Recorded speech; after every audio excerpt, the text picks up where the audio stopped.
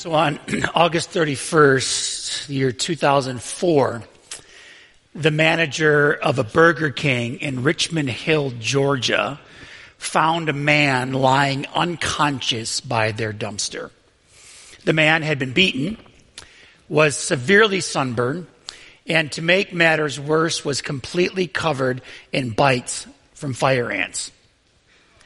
When the authorities arrived, the man had no identification, no wallet, and when he regained consciousness, he could not remember who he was.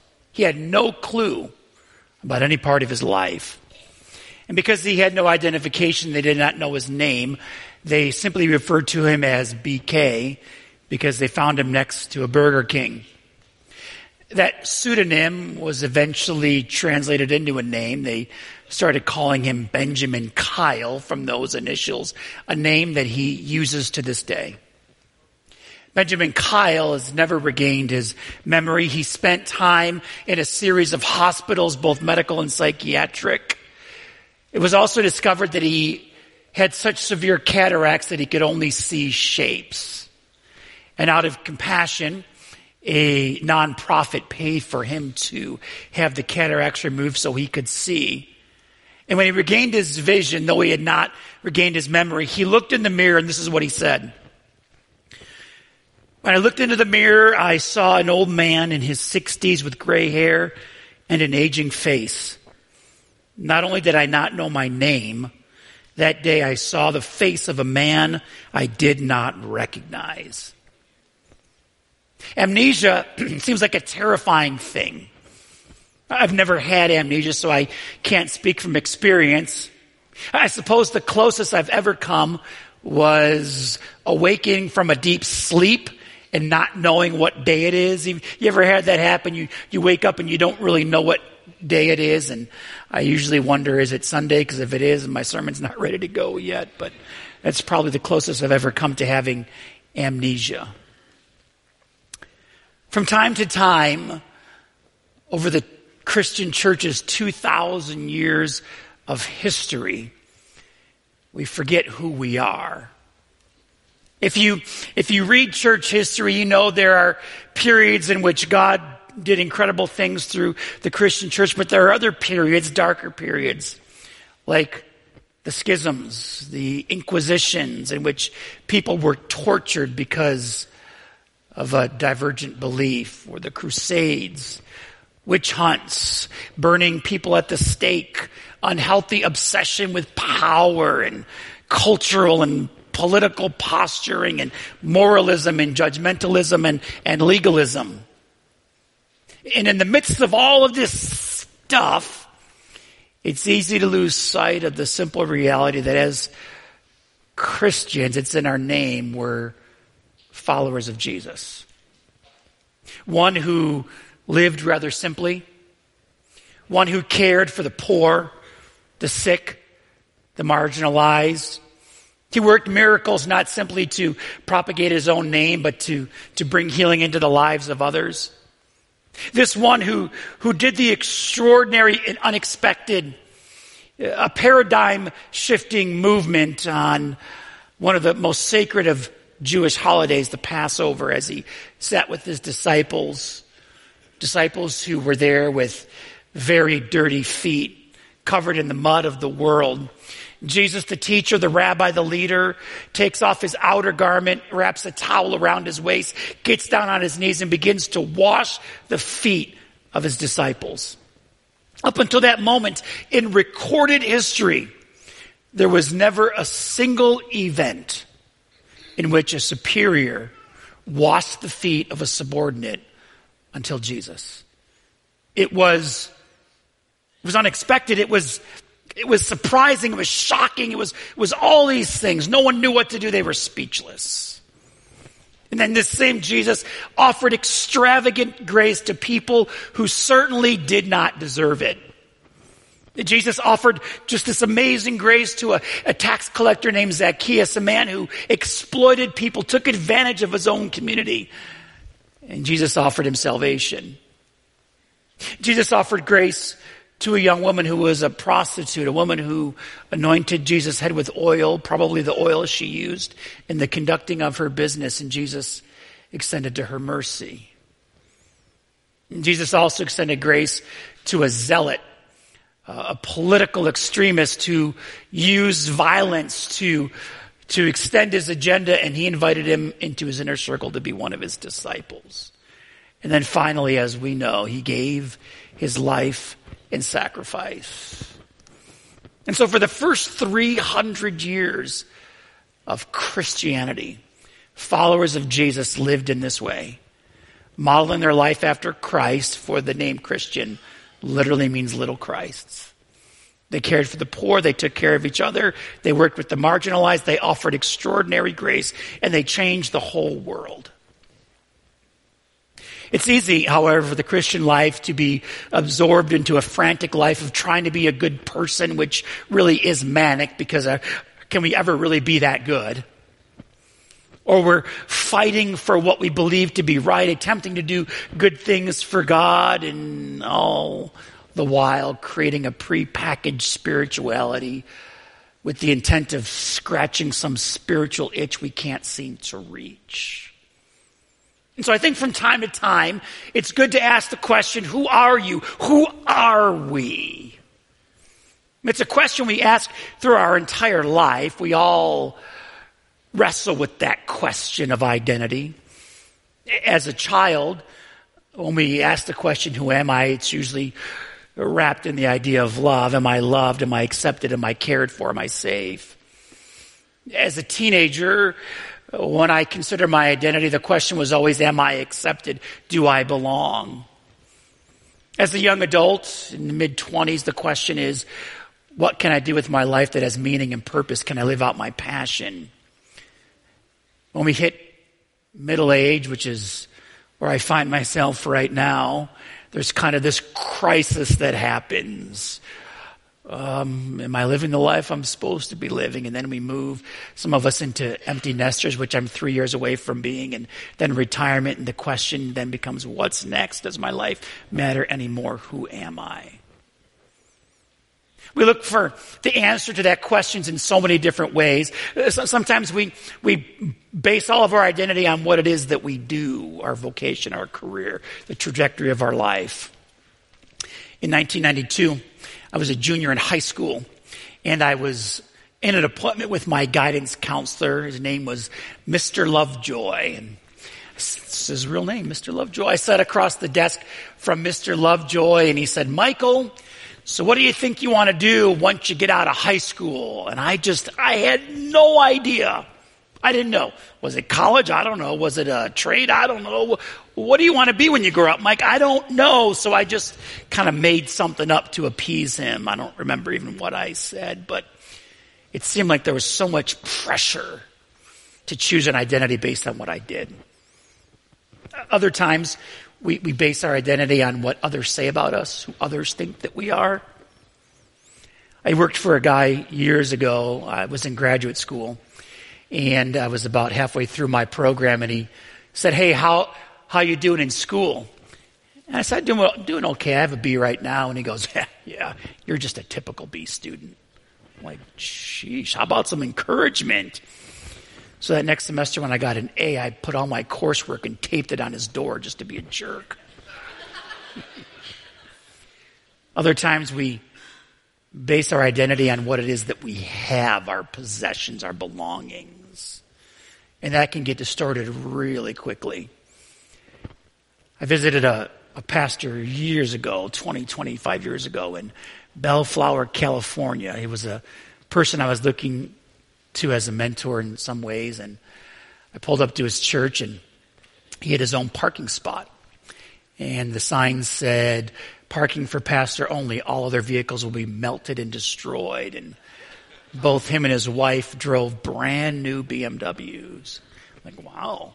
I was invited to his home afterwards that was upwards of $1 million. And I thought, wow, maybe being a pastor does pay off. And I thought, is this what it means to...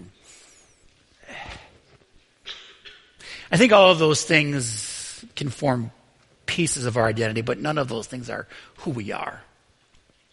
I want to turn today to the book of 2 Corinthians, specifically chapter 5. 2 Corinthians is a letter written by the Apostle Paul to a church in a city called Corinth. Now, for the first part of this letter, the Apostle Paul is defending himself against his critics. You ever been criticized, right? Nobody likes being criticized. Whenever we're criticized, we feel like we need to defend ourselves. And so the Apostle Paul is defending himself against his critics. And you know, it's always easy to criticize from the cheap seats, right? I mean, right now if you're a football fan, we're in that season right now where everyone's criticizing every team. They should have done this. They could have done that. Why didn't they do that? Most of whom never even touched a football, but we have all the answers because everyone loves to be a critic. So we come to 2 Corinthians chapter 5. The Apostle Paul is done defending himself. And then he moves into this kind of ideal about Christian identity. 2 Corinthians chapter 5, verse 17.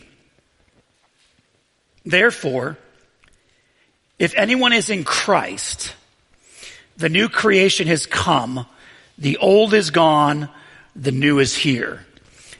That is who you are. All of this from God, who reconciled us to himself through Christ and gave us the ministry of reconciliation. That God was reconciling the world to himself in Christ, not counting people's sins against them. And he has committed to us the message of reconciliation. See, in Christ, your identity is not in what you do, what others say you are, or what you possess. Your identity is that in Christ you are a new creation, reconciled to God. All has become new. That is who you are.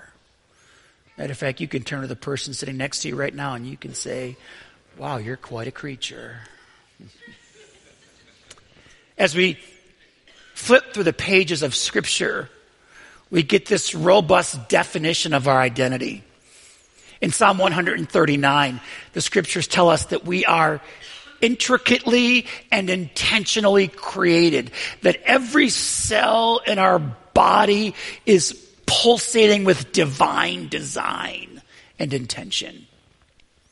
In the book of Romans, chapter 1, we're reminded that we are the beloved of God, and there is nothing that can remove our status as the beloved of God. The Gospel of John, chapter 15, Jesus says, I don't call you servants, I call you friends. You are a friend of God. In the book of Romans, chapter 15, verse 7, in Christ we are fully and completely accepted. We cannot earn it, we don't deserve it, but because of Christ, we are reconciled and accepted just as we are.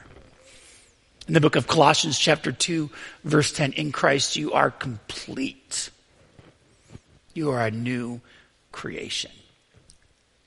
And so we enter into this identity. We enter into this new creation by a simple confession. See, this new creation is the result of belief and solemn acknowledgement. The Apostle Paul, as he writes to a church in the city of Rome, he says this, if you openly declare that Jesus is Lord and believe in your heart that God raised him from the dead, you will be saved. I mean, there's a simplicity to that.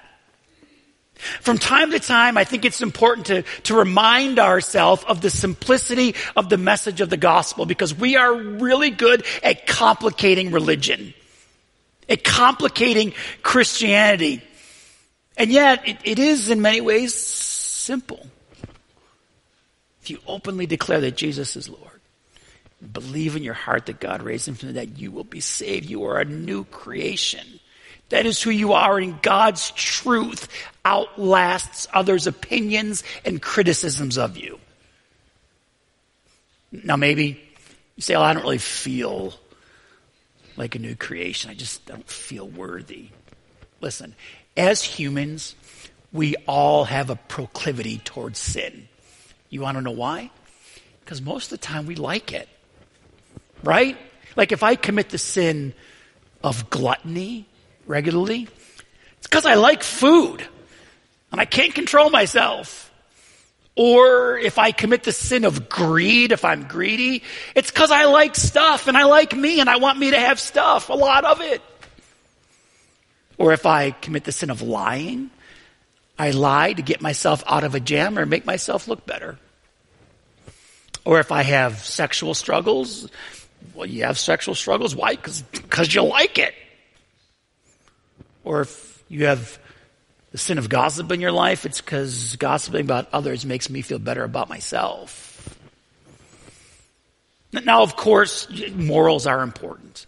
Morals are part of this life we've committed to, yet moralism is deadly to the soul. See, moralism is constructing a way of life in which Christ's sacrifice is not enough, so I need to be good enough to earn it. We would never say it that way, but how many times have I succumbed to that?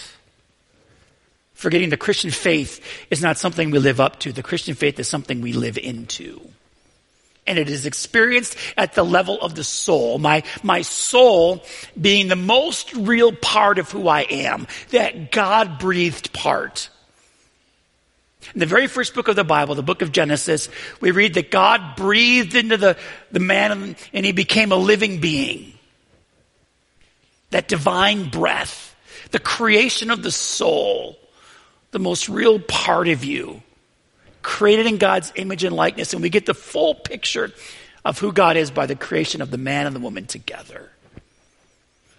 It's what keeps us from being reduced to simple biology.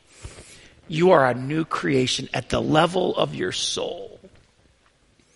And because of that, we are challenged, asked, even commanded by Jesus to publicly reveal that identity. The Gospel of Matthew chapter 28, this is what Jesus says. I want you to go and make disciples, baptizing them in the name of the Father, the Son, and the Holy Spirit. The outward expression of that transformation is the act of baptism, which we just experienced a moment ago with these four individuals. Jesus said, this is what I'd like you to do. I'd like you to acknowledge me publicly. And the way that you do that is through baptism. Like when I'm baptized, I'm yielding to the command of Christ. I'm being obedient to my Savior, because what baptism is a representation of what's happened internally. Writing again to the Roman church, the Apostle Paul has this to say: "For we died, and we were buried with Christ in baptism. And just as Christ was raised from the dead by the glorious power of the Father, now we may also live new lives." And so when I step into the water, and the word baptize means to immerse underwater, which is why we do what we do. You go under the water. Underneath the water symbolizes a death, and coming back out symbolizes a resurrection into new life. So when you've come into relationship with Christ, I'd like you to publicly make a statement about that by doing that.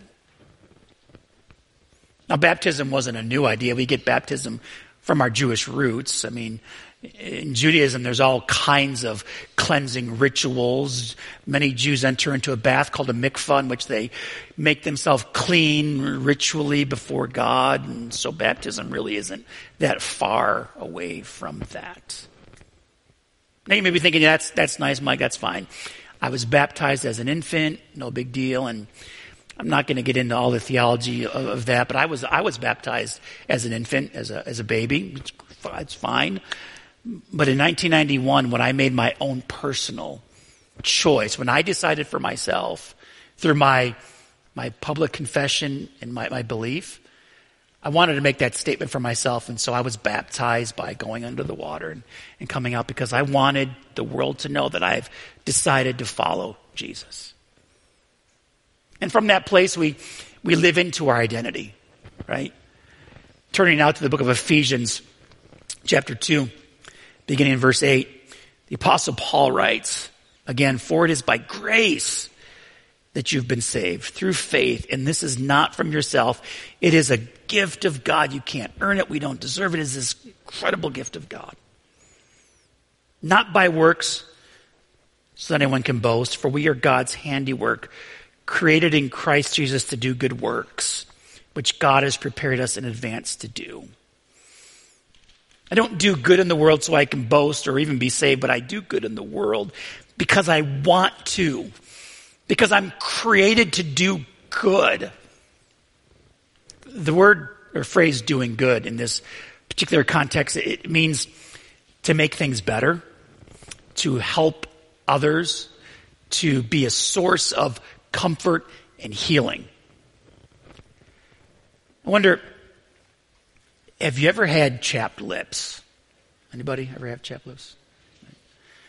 It's a horrible thing. Like the two worst things for me are sore throat or chapped lips. I'd rather have the flu than have chapped. I hate that feeling. But every once in a while I get chapped lips. They're dry and burning. And, when you have chapped lips, what do? Get some chapstick. Oh, so much better, right? I mean, it doesn't cure it, but at least it gives a little bit of relief. When I choose to do good work in the world, it's like putting balm on chapped souls, weary souls, hurting souls. In the early 2000s, my wife and I went through a really difficult season. There had been a series of losses and death and all kinds of things. And because of that, we found ourselves in just a dark place. Maybe you've been in a dark place. And it's the kind of place where you ask, God, where are you? Why do I feel so alone and so abandoned? And it was right around that time that a young couple entered into our life named Alan and Jeannie. And Alan and Jeannie just sat with us, cried with us, loved us in the midst of all of that. And their presence, the good work of their presence was like